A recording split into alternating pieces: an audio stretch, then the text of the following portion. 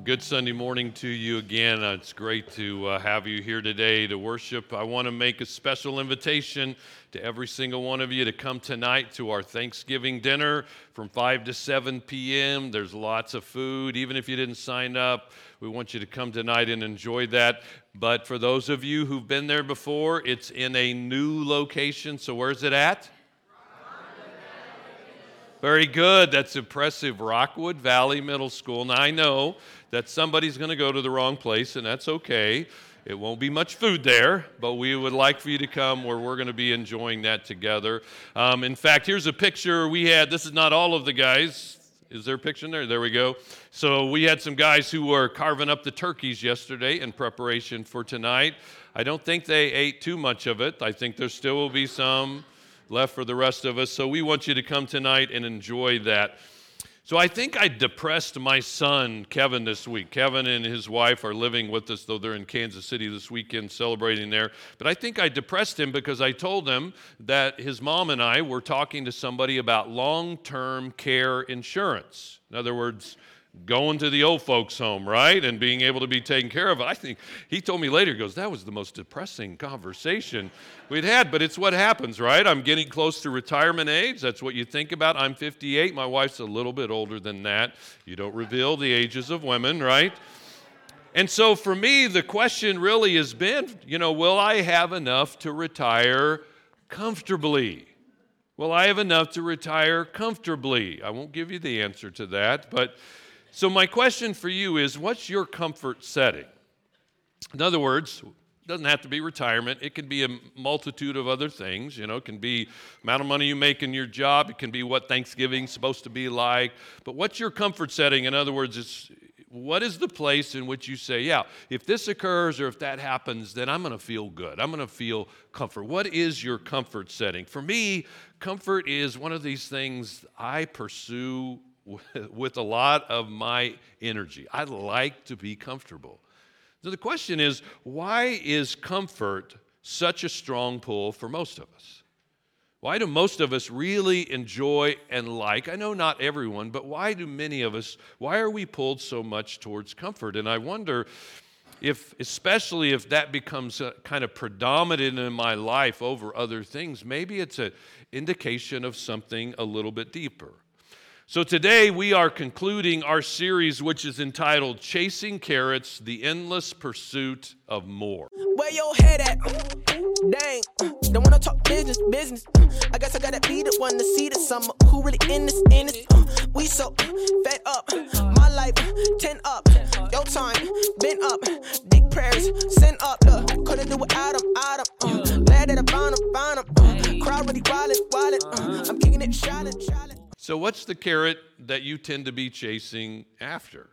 What is that? It's this kind of mindset that we have that if I have just a little bit more of this or just a little bit more of that, then I'm going to be happy. Then life is going to be good. Then I'm going to find contentment or fulfillment or whatever words you want to use. And so we're talking about that carrot that all of us have kind of dangling out in front of us that we tend to just endlessly pursue and go after. So the first week we talked about chasing approval. Many of us chase after the approvals, particularly of significant people in our life, right? We want them to love us and to like us. And then we talked about chasing perfection, that there's this standard out there that I got to attain if life is going to be good. And most of the people around me better make sure they measure up to that standard as well. Then last week we talked about, Lucas did at least, pursuing stuff, right? Pursuing other kinds of things in our life. And so today we're going to talk about chasing comfort. Chasing comfort. Now, what could possibly be wrong with going after being comfortable in our life? After all, most of us have worked really hard to be able to have this kind of level of comfort in our life. What could possibly be wrong with that? And so Lucas gave us a little bit of a hint last week when he talked about the parable of the farmer who had, a great year. He was extremely successful. The problem wasn't that he was successful, but that he wasn't rich towards God. And so today we're going to look at a passage that is a huge warning. It's not really that much fun of a passage. Just tell you up front right now, all right? It's going to make you uncomfortable. It makes me uncomfortable. It's a challenging passage. It's a warning for all of us, and it comes from John, one of the apostles. So John wrote the Gospel of John, but then he wrote these 3 little bitty letters near the end of the New Testament. So I want to encourage you to turn to 1 John chapter 2. 1 John chapter 2, the page number of the Bible in front of you is in the notes there, or turn your phone or your tablet on there.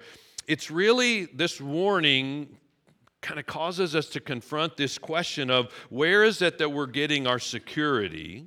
You know, where is it, or with what are we trying to find meaning and significance and satisfaction in our lives? So here's the warning today.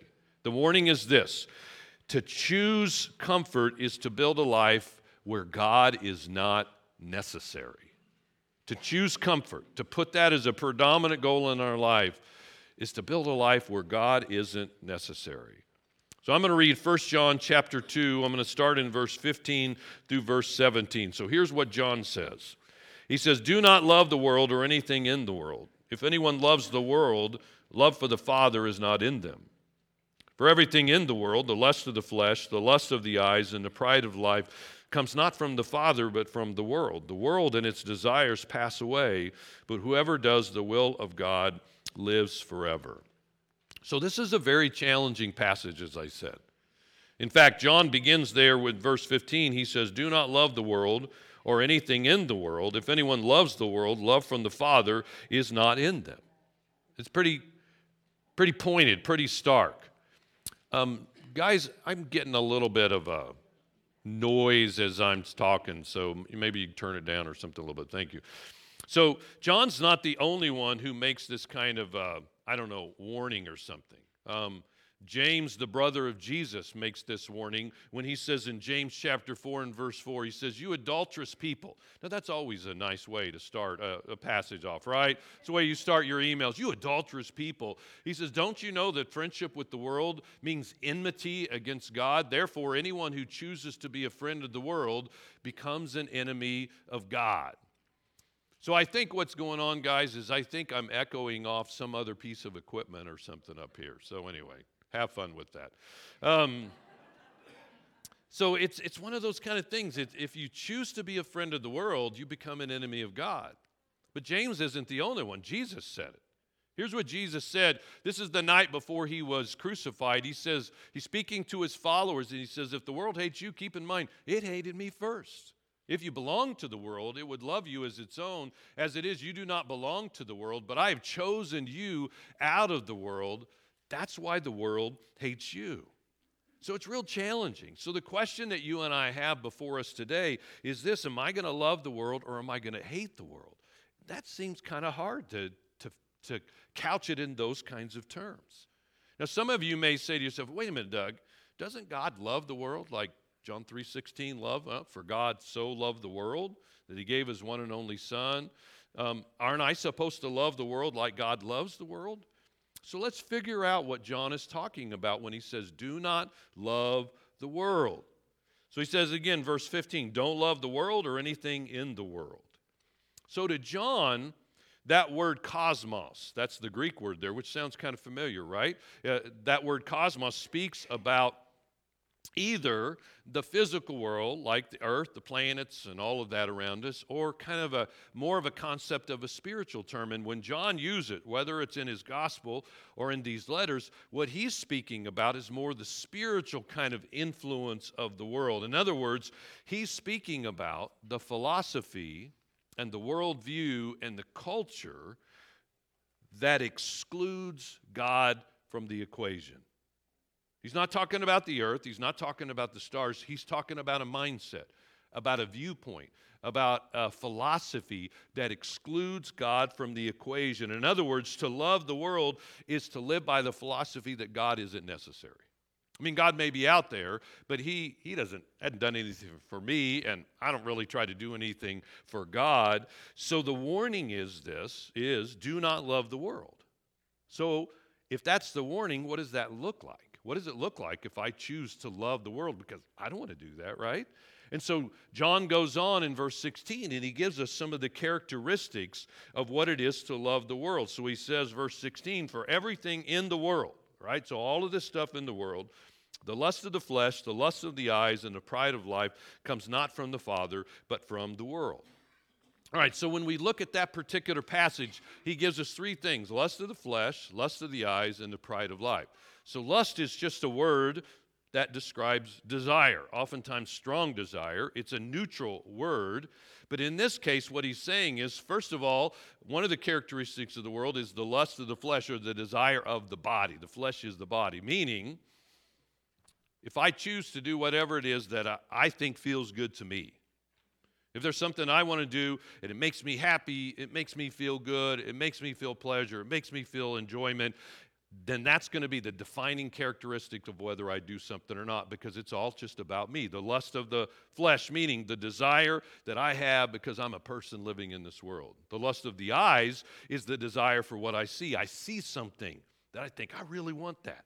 That's going to make me feel better. I'm going to really enjoy that. I see something with my eyes, and so I go after it with everything I have. And then the pride of life is a philosophy or viewpoint that basically says, I can do whatever I want to do.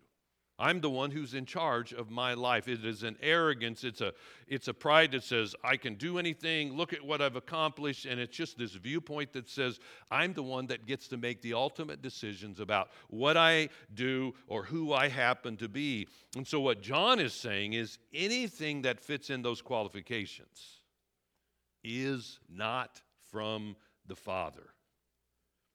I like how Eugene Peterson puts this in the Message paraphrase. He says, love of the world squeezes out love for the Father. Practically everything that goes on in the world. Isn't that interesting how it says it? Practically everything that goes on in the world. Wanting your own way, wanting everything for yourself, wanting to appear important, has nothing to do with the Father. So he says, selfishness, wanting your own way. The biblical word covetousness, wanting everything for yourself. And the arrogance of, I'm the one that's in charge, wanting to appear important. What does he say? It squeezes out love for the Father. To live as if I love the world is to live a life that simply doesn't need God. My problem is, as I'm reading this, is those kind of philosophies creep into my life all the time. I mean, it's like, I have stuff in my life that I really enjoy. It's Christmas time. What's the question at Christmas time? What do you want for Christmas, right? It's like, what do I want? I mean, it's like, it creeps into my life all of the time, and I struggle with that. And so more than I wish to admit, I struggle with this. And for most of us, in our minds, we think things like, well, you know what? I mean, when it comes to retirement or when it comes to savings or when it comes to the kind of job that I have, I just basically want to reach a certain place and point in my life where I can just enjoy life and do whatever it is that I want to do. Right? I just want to reach a place that I've got enough stashed away that if I want to go do something, I can just go and enjoy doing that. And so what am I really saying when I make that statement? I'm saying I want to build a life where God isn't necessary.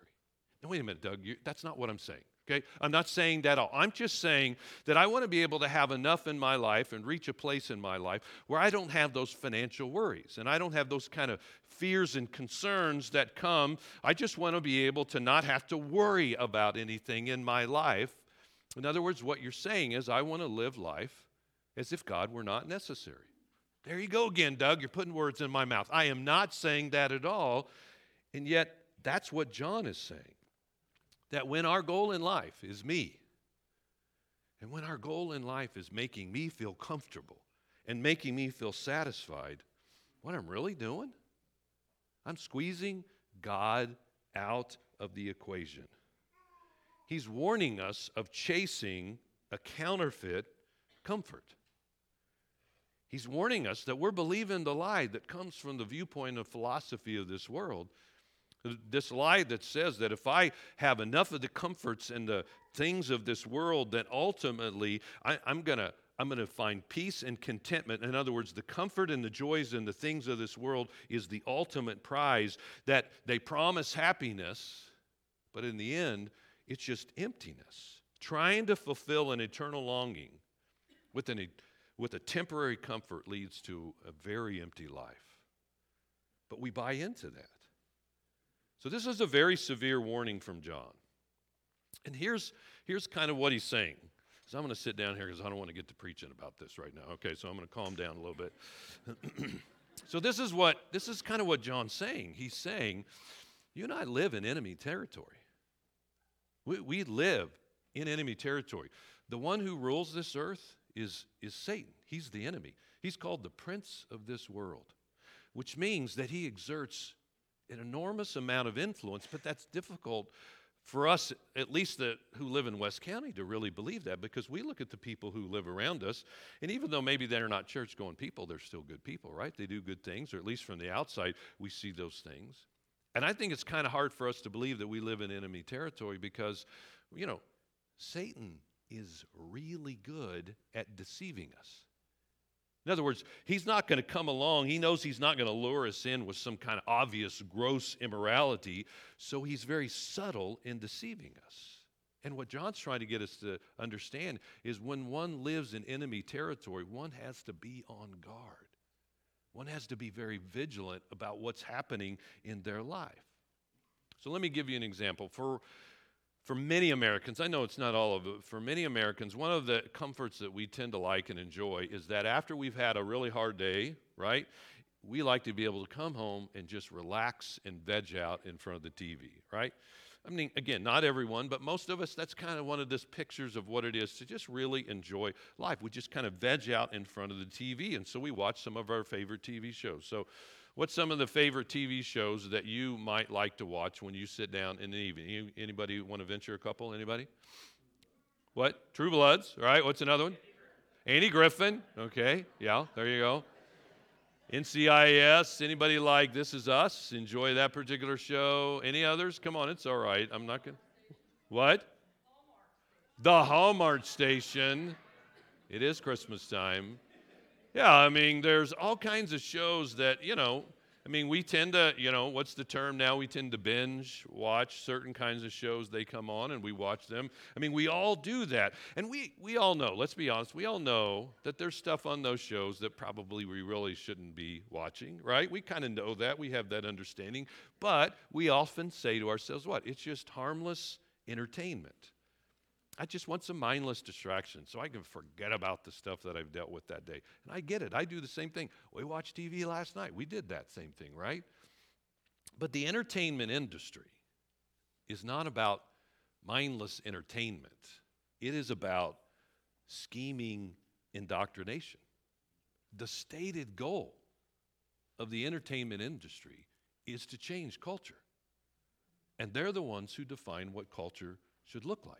You just watch any of the award ceremonies from the entertainment industry, any part of the entertainment industry, and what you see is the celebration of those things which 50 years ago would never have been acceptable in our culture. And you take any kind of significant moral shift that has occurred in the United States over the past 50 years, that shift in moral culture has been significantly influenced by the entertainment industry, whether it's the value of the family or the sanctity of marriage, whether it's the value of life, whether it's human sexuality. I mean, they're out to intentionally indoctrinate us. An example with that, and this is a very disappointing example to me. I love the show This Is Us. It's one of those fun TV shows. I mean, you just get into those characters because they portray them so well. I mean, it's just a great show. But last season, there was a scene in which one of the daughters of one of the key characters of the show was having a conversation with her aunt, and in that conversation, they were talking about boys. And so the daughter is probably 11 or 12. She says to her aunt, she says, well, I'm not so certain I like boys. I'm kind of thinking I might like girls. And we're pointed to an extremely popular TV show to the thought process that maybe same-sex attraction is okay. that it's acceptable, that that's just the way everybody is. It just hasn't been revealed until the entertainment industry let us know about that. And that's just literally one example of hundreds of ways that the entertainment industry brings their influence to bear upon us. Now, we know that Scripture is very clear that any kind of same-sex relationship outside of the bounds of marriage is a sin. And even more than that, Scripture teaches us that because God knows the heartache that comes when we choose any other life other than the one that God has in mind for us. And the end of that is such despair in people's lives. But that's never the message portrayed in the entertainment industry. And we shouldn't think that it should be that message because it is under the influence of the enemy. Now, I'm not saying don't watch TV, okay? I'm not saying that at all. I'm not saying go out and throw your TVs or your computers or your smartphones out the door. I'm just merely saying we need to realize we live in enemy territory who in every way he possibly can seeks to influence us away from God and into a subtle loving of this world. And I also want to make this very clear. John is not saying hate the people that live this way, that are in this world. He is not saying that at all. He's merely warning us as followers of Jesus, don't get deceived. You live in enemy territory, and the enemy that is in charge is deceptive and is devious and is desperate, because if anyone loves the world, the love of the Father is not in them. So don't let the world squeeze the love of God out of us. So how do we do that? What might that look like? How can I enjoy the life that God has blessed us with, because he has blessed us with? How can I enjoy that life and not grow so comfortable that I squeeze God out of the equation? Well, number one, we need to keep giving it away. Keep giving it away. This was what Lucas taught us last week, start sharing and stop storing. I mean, if you're like me and the whole concept of I can accumulate enough stuff to eliminate all the worries of this world, I mean, that's just fooling ourselves. But maybe you're like that. And so the antidote to that really is to give. Give it away. Be a blessing to other people. That's why God has given those things to us. In fact, I would encourage you to do some calculations. I did it on Friday because I thought, is this really true for me? Take the amount of money that you give to God and to others, you just give away, right? That you take what you have and you give away. Add that up and compare it to the amount of money that you choose to store for yourself, whether it's in retirement or an emergency fund. But compare those two numbers and ask yourself the question, am I putting my trust in me and my abilities, or am I putting my trust in God as I choose to give it away? Am I living as if God is not necessary? Give it away. Keep giving it away. Number two, ask the crucial question, why do I want this? Why do I need this? Whether it's from what I watch on TV to how I save my money to how I spend my weekends, why is this so important to me? I think it's a little bit of an annoying question, but it's an important one. It causes us to ask ourselves some deeper things. Is there something deeper going on in my life that I have to be able to have this in order to relax and be comfortable? The third thing is this: pursue obedience to God with all your heart. I mean, that's really such a key thing, that we say, God, this is what you want. I'm learning about you and your word, and I'm going to pursue that with everything I can, no matter what it is that I'm bombarded with in the world around me. And this is really John's answer to the warning, because he says this in verse 17. He says, the world and its desires pass away, but whoever does the will of God lives forever. I mean, it's the temporary versus the permanent. If I choose the world and the philosophy of this world, I mean, that's limited. It's temporary. But what God promises endures forever. Pursue obedience to God. Don't fall for the counterfeit comfort that the enemy sells us. And number four, ask this: where is this moving me? Whatever this happens to be for you. Whatever place, comfort, security, approval, whatever it is. Where is this moving me? Is it moving me towards God? Is it moving me away from God? I mean, John challenges us. He provides a very stark challenge to understanding this about God. So here's the key. To choose comfort is to build a life where God is not necessary. I don't want that for us, because I know that that is just filled with heartache and despair.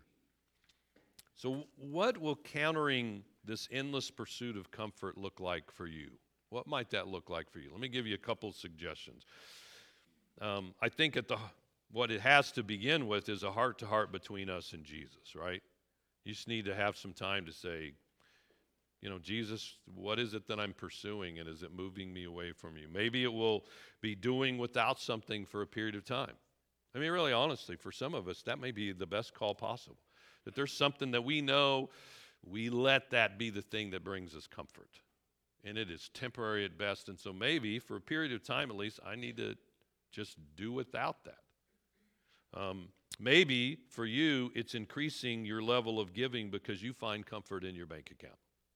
Let me just honestly, if that's the thing, start giving more of it away. Stop storing, right, and start sharing more. That's just such a great challenge. Lucas, you can't share with a greater ministry than sharing with Lucas. I mean, and Love the Lou and what they do. It just, for some of us, it's increasing our level of giving. Maybe for you, it's paying attention to the subtle pull of, I don't know, what might that be for you? For me, it's the subtle pull of retirement, or not so subtle every time I look in the mirror, but what might that be for you? Or maybe it's asking yourself the question, is this moving me closer to God, or is this moving me away from Him? So the antidote to letting comfort rule us is to pursue God with all our heart. But to choose comfort is to build a life where God is not necessary. Let me pray for us. Father, we thank you for your great love and the way you care for us. Lord, I'm sorry for the times where I allow my desire for comfort to overcome my love for you. Lord, I don't want to be someone who loves the world. I want to love you with all my heart. And so, Lord, as we continue to worship together and reflect together, pull us closer to you, Lord. Draw us to you. In your most precious name we pray. Amen.